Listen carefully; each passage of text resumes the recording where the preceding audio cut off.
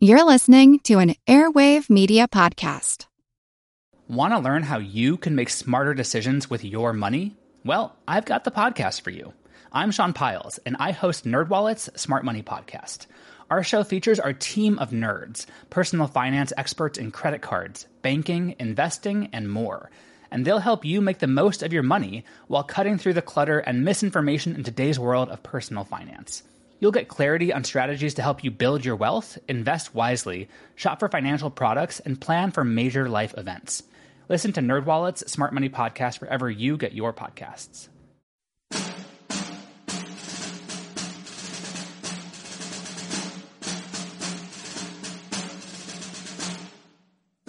Saturday, about 11 o'clock, they began their advance, and our brave and beloved General Cobb placed his brigade behind a stone fence and pulled off his hat and, waving it over his head, exclaimed, "Get ready, boys, here they come." And they did come, sure. We waited until they got within about 200 yards of us and rose to our feet and poured volley after volley into their ranks, which told a most deadening effect. They soon began to waver and at last broke, but the shouts of our brave soldiers had scarcely died away when we saw coming another column more powerful and seemingly more determined than the first, if possible. But only a few rounds from our brave and well-tried men was necessary to tell them that they had undertaken a work a little too hard. But before they had entirely left the field, another column and another and another and still another came to their support. But our well-aimed shots were more than they could stand, so about night they were compelled to give up the field covered with their dead. The whole time of the engagement, our brave and gallant general was encouraging on his men until a shot from the enemy's cannon gave him his mortal wound. He was on the right side of our company, only a few feet from me, when wounded. Pace and Artis, being one of our litter-bearers, ran to him, and I shall never forget his last look as they laid him on the litter to bear him from the field. His last words to his men were, "I am only wounded, boys. Hold your ground like brave men." I have been in many engagements before, but I never saw in my life such a slaughter. Sergeant William R. Montgomery, Phillips Legion, Cobb's Brigade.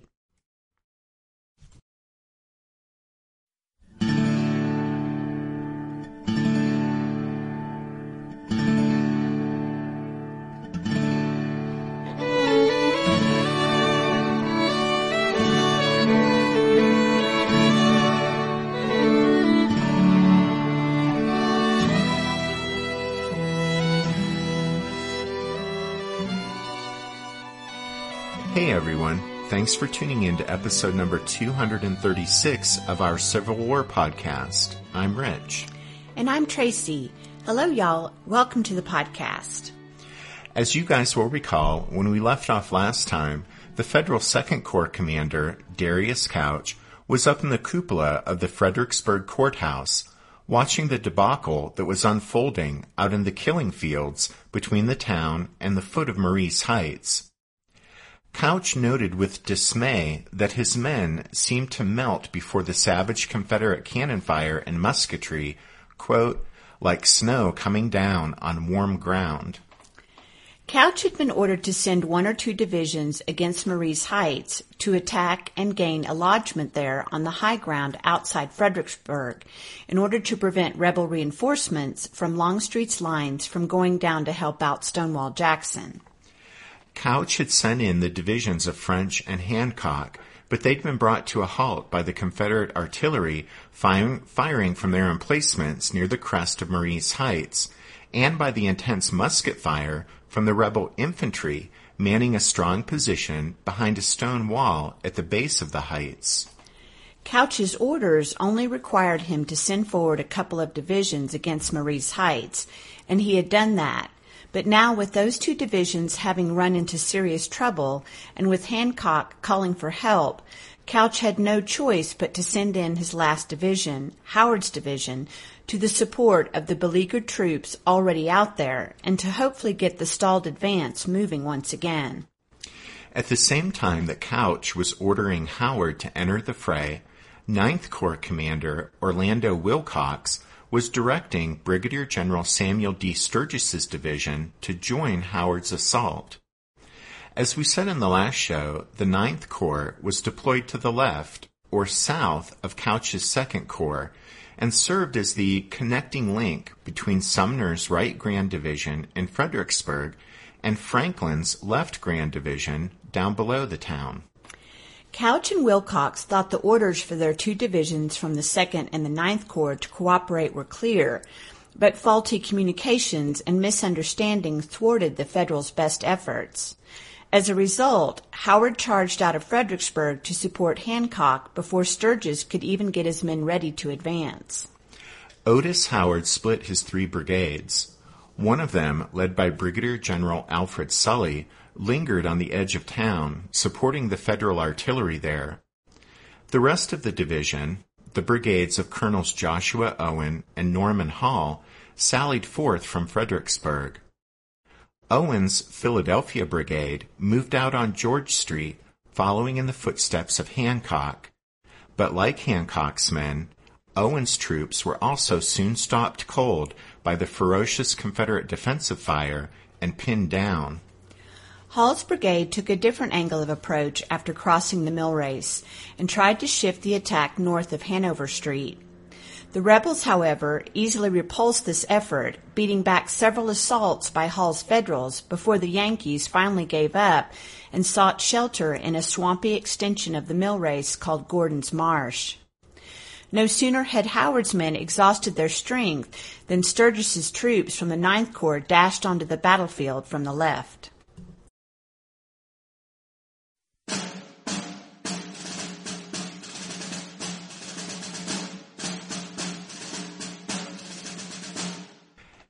And now comes the ringing command of our colonel. Fall in, 11th New Hampshire. To say that my heart got right up into my mouth, don't half express it, but we respond. We move out of the shelter of the buildings, deploy into line, and the whole scene bursts upon us. Forward, steady, keep cool, and we go to that seething hell. Down they go to the right and left by dozens, but still they press on. The ranks are mown down by the rebel artillery. In the smoke of our guns and that of the enemy, we push on, still on, towards the base of that hill. Great gaps are torn in the ranks. Men are falling all around us. Another and another line of battle comes charging up behind, mingling their forces with ours. We struggle towards that stone wall that is belching out its hail of iron and fire, but all in vain. We cannot reach it. The line wavers suddenly, stops and shivers like some great ship that is beaten by a storm and recedes.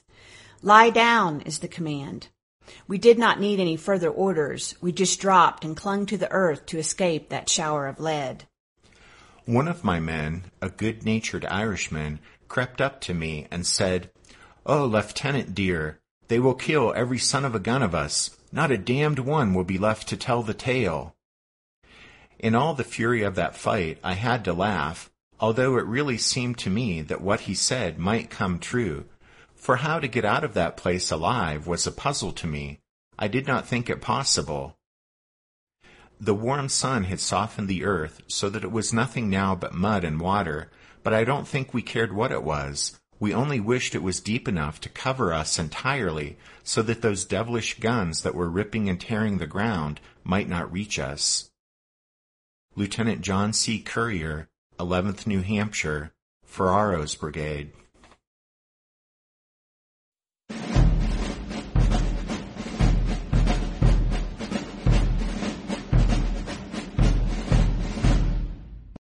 Sturgis sent the 9th Corps brigades of Ferrero and Nagel out from the southern end of Fredericksburg so that they came up on the left of Couch's pinned-down survivors.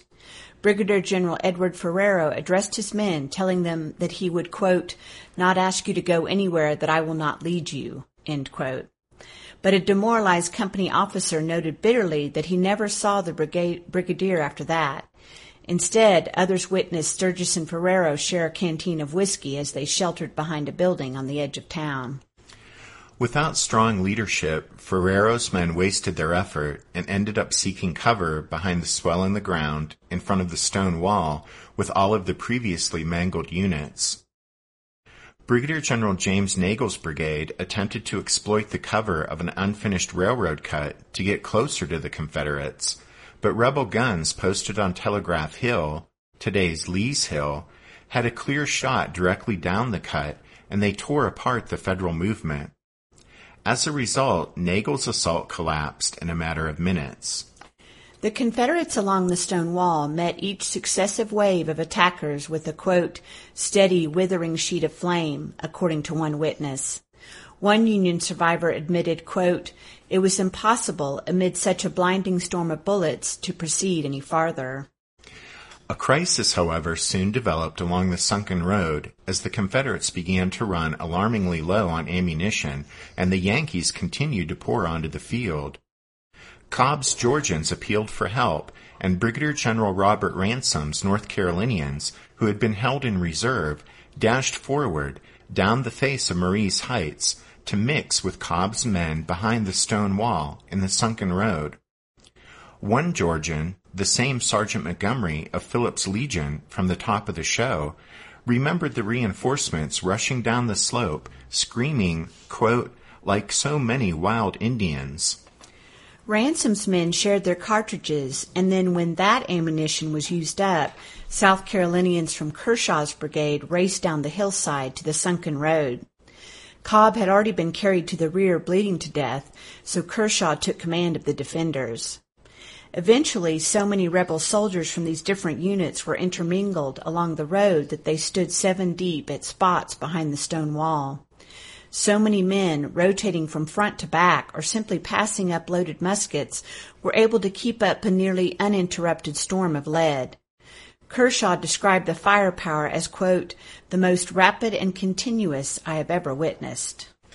Most of the Confederate casualties here occurred while units were coming down the open, exposed front slope of Marye's Heights to get to the sunken road and stone wall. But the vast majority of the Confederate soldiers who sprinted down the slope reached the foot of the hill in safety, and their muskets proved vital in stopping the successive waves of Federal attackers. Someone in the 15th North Carolina guessed his regiment of 563 men fired 35,000 bullets on December 13th, which amounted to 62 rounds per soldier. The commander of the 48th North Carolina calculated that his men expended more than 100 rounds apiece. A lieutenant in the 24th North Carolina thought they had fired over 100 rounds, saying, quote, the boys were as black as burnt cork minstrels. This was from biting the end of the paper cartridges. And though cold underfoot, we were sweating through excitement and exertion. Our shoulders were kicked blue from the muskets and were sore for many days. Want to learn how you can make smarter decisions with your money? Well, I've got the podcast for you. I'm Sean Piles, and I host NerdWallet's Smart Money Podcast. On our show, we help listeners like you make the most of your finances. I sit down with NerdWallet's team of nerds, personal finance experts in credit cards, banking, investing, and more. We answer your real-world money questions and break down the latest personal finance news. The nerds will give you the clarity you need by cutting through the clutter and misinformation in today's world of personal finance. We don't promote get-rich-quick schemes or hype unrealistic side hustles. Instead, we offer practical knowledge that you can apply in your everyday life. You'll learn about strategies to help you build your wealth, invest wisely, shop for financial products, and plan for major life events. And you'll walk away with the confidence you need to ensure that your money is always working as hard as you are. So turn to the nerds to answer your real-world money questions and get insights that can help you make the smartest financial decisions for your life. Listen to NerdWallet's Smart Money Podcast wherever you get your podcasts. Hey there, I'm Dylan Lewis, one of the hosts of Motley Fool Money. Each weekday on Motley Fool Money, we talk through the business news you need to know and the stories moving stocks on Wall Street. On weekends, we dive into the industries shaping tomorrow and host the experts, authors, and executives that understand them. Tune in for insights, a long-term perspective on investing, and of course, stock ideas. Plenty of them. To quote a listener, it pays to listen. Check us out and subscribe wherever you listen to podcasts.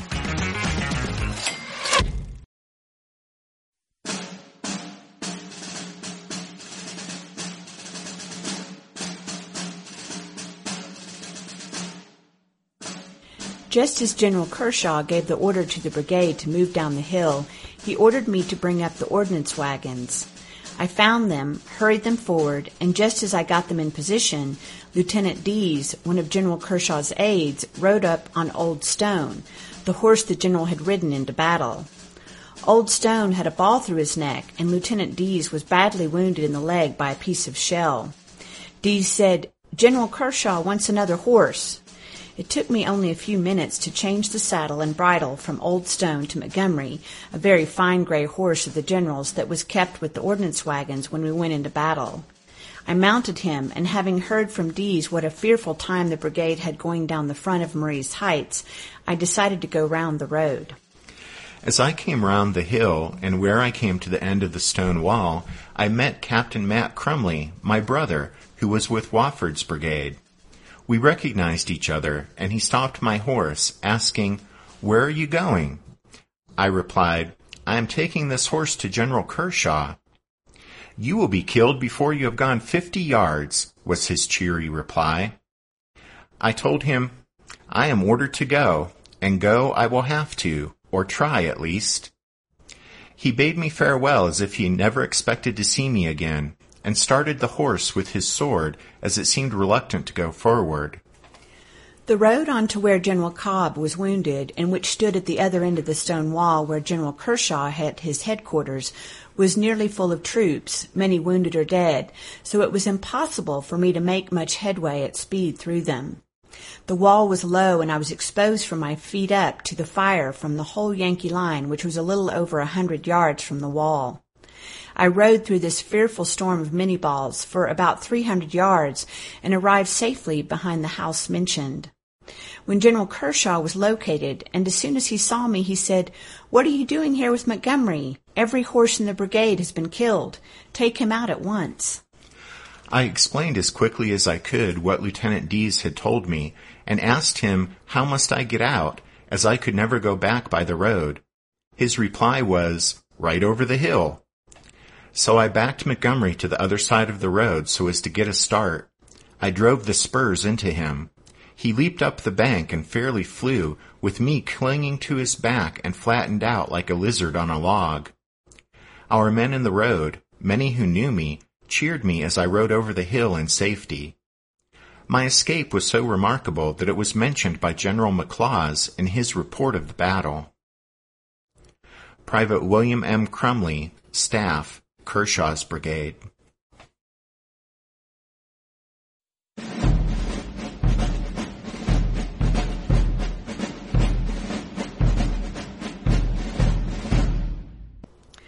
A subtle change swept over the Union High Command as brigade after brigade and division after division experienced failure in front of Marie's Heights, and was met with a corresponding buildup of Confederate forces along the sunken road. Ambrose Burnside still hoped to ultimately win the battle, but now he also faced the possibility of losing his army to a powerful counterattack by Robert E. Lee. With each dismal failure against the stone wall, more and more Federal units were used up and went to ground, stuck in the jumbled mass of men trapped out in the killing fields. The deadly Confederate musketry and cannon fire meant the Federal soldiers were powerless to advance any farther, but equally unable to fall back to safety. Watching several waves of enemy reinforcements come down the front slope of Marie's Heights and strengthen the rebel line along the sunken road, Union soldiers started to imagine the Confederates were about to launch a strong counterattack and sweep their shattered units from the blood-drenched battlefield. In his mind, the only way Burnside could salvage the effort on the northern part of the battlefield, the only way, in fact, that he could make sure the Confederates would not strike back and sweep the vulnerable and disorganized Federal units from the field, was to ensure that Robert E. Lee never gained the initiative. Burnside desperately sent orders to Franklin, urging him to renew his attacks on the southern portion of the battlefield against Stonewall Jackson. And Burnside also hurried fresh Union troops across the river into Fredericksburg and straight into the battle for Marie's Heights. That meant Fighting Joe Hooker's Center Grand Division, composed of the 3rd and 5th Corps, now took over the attempt to break Longstreet's line. Hooker had already lost command of much of the 3rd Corps, which had already been parceled out across the battlefield in small detachments. Only one brigade of 3rd Corps troops, led by Colonel Samuel Sprigg Carroll, would test its mettle against the stone wall. Hooker's main force came from Brigadier General Daniel Butterfield's 5th Corps. Butterfield's 1st Division, under the flinty professional Brigadier General Charles Griffin, led the way across the Rappahannock at the middle crossing. Griffin expertly maneuvered his men into the whirlwind of battle beyond Fredericksburg, and in the process received a slight wound, making him the highest-ranking Union officer to be wounded in the fight for Marye's Heights. Griffin had 3 brigades under Colonels James Barnes, Jacob Schweitzer, and Thomas Stockton, and he hurled them into action at 3:30 that afternoon. They left Fredericksburg on Prussia Street, one right after the other. Griffin's soldiers complained that in many spots the ground had become literally slick with blood and gore. As Griffin's men added their own blood and gore to the terrible mixture, their advance also ground to a halt, but bought the Federals an hour's reprieve from any potential Confederate counterattack. The day wasn't yet over, however, which meant that Burnside needed to maintain the pressure in order to keep the rebels from seizing the initiative, which meant he had to attack again. Hooker, appalled at the unrelenting bloodletting, insisted it was suicide to commit more troops to the futile effort, saying that, quote, "it would be a useless waste of life to attack with the force at my disposal," end quote. But Burnside was unyielding. At some point, Brigadier General Andrew Humphreys may have encouraged Burnside to use his brand-new, untried division of Pennsylvanians to renew the assault. The bulk of Humphreys' command was comprised of 9-month regiments that were just as green as their general, but Humphreys yearned for action and did everything in his power to get his division into the battle. A staff officer who saw Humphreys emerge from Burnside's headquarters on the east side of the river observed, quote, "It was evident to anyone acquainted with his manner that gratifying instructions had been received." End quote. Gratifying perhaps to Humphreys, but for his men, all that lay ahead for them was to add yet another tragic chapter to the already sad tale of the fruitless Federal attacks against Marye's Heights.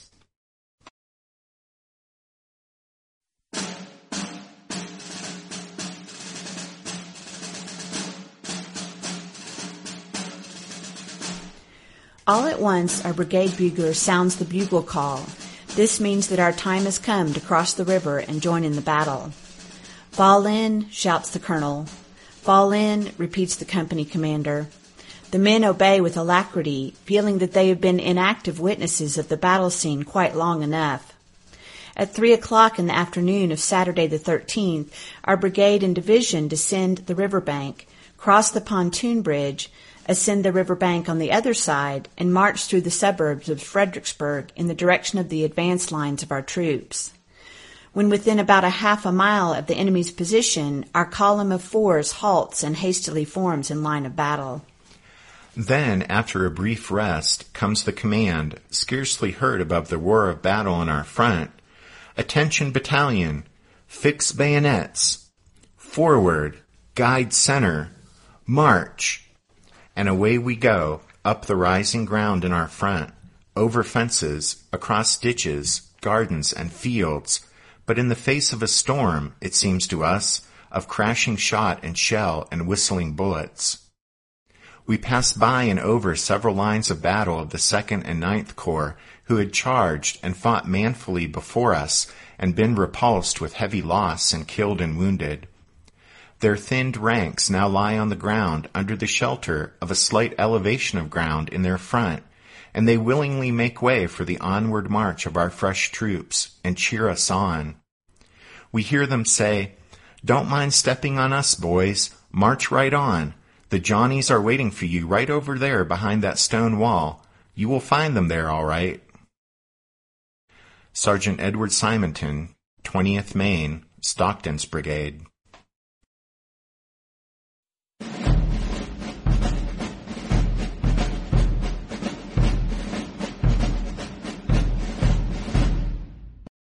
Humphreys' division crossed the Rappahannock at the upper crossing and made its way through Fredericksburg until it reached George Street. Humphreys' orders had got him across the Rappahannock, but his instructions were only to secure the town against a possible Confederate counterthrust. The eager general had come tantalizingly close to the actual battlefield, but his orders didn't authorize him to join the assault against Marye's Heights. Second Corps Commander Couch, however, agonizing that his troops had been butchered out in the killing fields beyond the town, pleaded with Humphreys to take his men into combat anyway. Little arm-twisting was needed, since that was exactly what Humphreys wanted to do, and he quickly seized the opportunity to launch his men against the Confederate defenses. Hooker approved Humphreys' decision after the fact. At about this same time, on the Confederate side, the Washington Artillery of New Orleans on Marye's Heights had exhausted its ammunition after an outstanding day of fighting. Colonel James Walton appealed to Lieutenant Colonel E. Porter Alexander to come up and replace his batteries. Impulsively, Alexander agreed and hurried his guns forward, although in hindsight he wished he'd only sent his ammunition forward instead to simply replenish Walton's empty limber chests. As Alexander rushed his cannon to the front, Walton's guns pulled out of their emplacements. Robert E. Lee on Telegraph Hill witnessed this unexpected movement, and a bit concerned by it, took James Longstreet by the arm. "Look there," Lee said, pointing. "What does that mean?" Longstreet had no idea, but he dispatched a staff officer to find out. On the Federal side, Humphreys also saw the Washington artillery pull out and concluded that the Confederates were abandoning their position and pushed his lead brigade forward to triumphantly seize Marye's Heights with a bayonet charge. The general personally led Colonel Peter H. Allebach's inexperienced troops into battle. Humphreys later said that he enjoyed the thrill of battle. "I felt gloriously, and as the storm of bullets whistled around me, the excitement grew more glorious still. Oh, it was sublime." To a friend, he confessed, "I felt like a young girl of 16 at her first ball." He then quickly edited himself, saying, "I felt more like a god than a man." As he prepared to take his doomed men to the slaughter, Humphreys turned to his staff and announced, "Gentlemen, I shall lead this charge. I presume, of course, you will wish to ride with me." As the sun sank low in the western sky, Humphreys rode ahead of his line of battle. He later proclaimed that, quote, "It was the greatest sight they ever saw. I led the charge. The setting sun shining full upon my face gave me the aspect of an inspired being."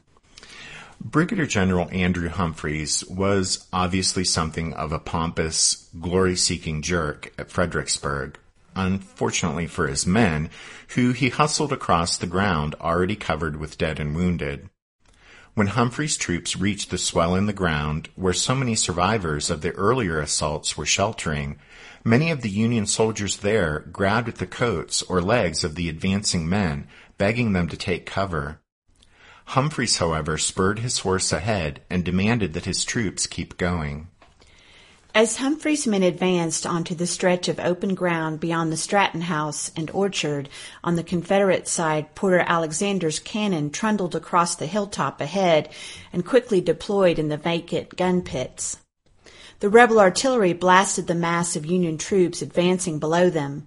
Humphreys' line disappeared in fire and smoke, and Allebach's shattered ranks fled back to the mill race. Humphreys quickly brought up his 2nd Brigade, led by Colonel Erastus B. Tyler, and advanced toward the stone wall again. Tyler's men advanced with just as much determination as Allebach's, reaching the soldier-choked spot of ground in front of the sunken road, where Humphreys again drove his men through the prone ranks of survivors. Colonel Matthew Quay, the former commander of the 134th Pennsylvania, earned the Medal of Honor when he rode ahead of Tyler's troops, urging them to follow. Quay had recently resigned his commission for medical reasons, but when it was obvious a battle was imminent, he had begged to stay with the Army on Tyler's staff. All of his soldiers, however, had assumed he was leaving and had entrusted much of their pay to him to take back home. More than one jokester observed that the men stuck so close to Quay as he rode ahead of them because he was carrying their money. Quay led them into the field behind the Stratton Orchard, only 50 yards from the Confederates, but the Pennsylvanians lasted only a few minutes before they too fell back in disarray. Brigade Commander Tyler had been severely wounded, and most of his regimental officers were also down. Humphreys personally directed the rear guard as it fell back, leading them in a rousing chorus, which he thought would impress the rebels. Instead, Confederate General Robert Ransom reported that he had beaten back numerous assaults on December 13th, but the last one he sent back, quote, howling.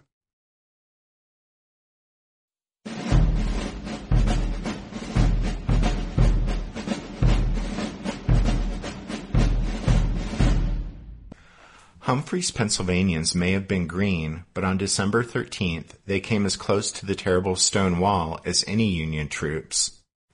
The sun hadn't quite set when Humphrey's bloodied brigades retreated from the battlefield. Brigadier General George Sykes' division of regular army troops tried to cover Humphrey's retreat and became immediately caught in the deadly hail of Confederate fire, so they flattened themselves on the ground and remained there. But there was still time on this winter's day for Robert E. Lee to launch a counterattack, so Ambrose Burnside decided to assault Marye's Heights one more time. His only available reserve came from Brigadier General George Getty's division of the 9th Corps. Realizing they were being given a hopeless job, an officer in a New Hampshire regiment eyed the slowly sinking sun and growled, "I wish I could get up there and kick that thing down." Duty called, and Getty had no choice but to send forward the brigade of Colonel Rush Hawkins against the seemingly impregnable Confederate line. Hawkins' men moved through the south end of Fredericksburg and out the unfinished railroad bed. With the sun setting, deepening shadows masked much of Hawkins' movement. Reaching a point near the southern end of Marye's Heights, the Federals gave a mighty cheer and surged forward toward the sunken road. Porter Alexander admitted that in the winter twilight he hadn't seen Hawkins' troops approaching, but he heard their loud cheer directly below him. The Confederate gunners and infantry opened up on the charging Yankees, and Hawkins' attack, like all of those before him, collapsed in blood and confusion. Like several other units on this day, they too would claim to have come closer to the stone wall than any other Union troops, and on this portion of the battlefield, they were undoubtedly correct. But Hawkins' men were also driven off by the terrible Confederate defensive fire, forced to fall back into the railroad cut, where rebel artillery continued to flay them in the growing darkness. Hawkins' attack marked the final Union assault on the stone wall. Darkness covered the landscape by 6:30, ending the brutally uneven contest in front of Marye's Heights. Ambrose Burnside had hurled 7 divisions, about 35,000 men, against the sunken road and stone wall. Initially, he attacked here in order to give his left wing a chance to win on the southern part of the battlefield. Later, he continued the hopeless assaults in a desperate attempt to maintain the initiative and to keep from losing the entire right wing of his army. In the course of 6 or so hours of futile attacks against Marye's Heights, the Federals suffered nearly 8,000 casualties. One Pennsylvania soldier said, "The ground as far as the eye could reach was thickly strewn with the dead and dying, and the heart-rending shrieks and moans of the sufferers struck terror into the most callous hearts, causing a sickening sensation, and intensifying through the ear the ghastly horrors everywhere visible to the eye." Across the way, James Longstreet's Confederates had suffered fewer than 1,000 casualties in their defense of the sunken road and stone wall, making the combat in front of Marye's Heights at Fredericksburg one of the most lopsided battles of the entire Civil War. Next week, we'll look at the tragic aftermath of the battle as thousands of Union wounded lay on the battlefield and suffered through the bitter cold night of December 13th. And then as Burnside, incredibly, wanted to give the thing one more go, but was talked out of it. Anyway, we wanted to let you know that right now, our plans are to wrap up our discussion of Fredericksburg with the next show, And then we won't have a new episode the next week because of the Memorial Day holiday, but we'll return the first weekend in June with the Mud March, which, coupled with some backstabbing by several of his subordinates, proved to finally be Ambrose Burnside's undoing. After that, we'll be heading out to Tennessee to finish out 1862 on the podcast with the Battle of Stones River.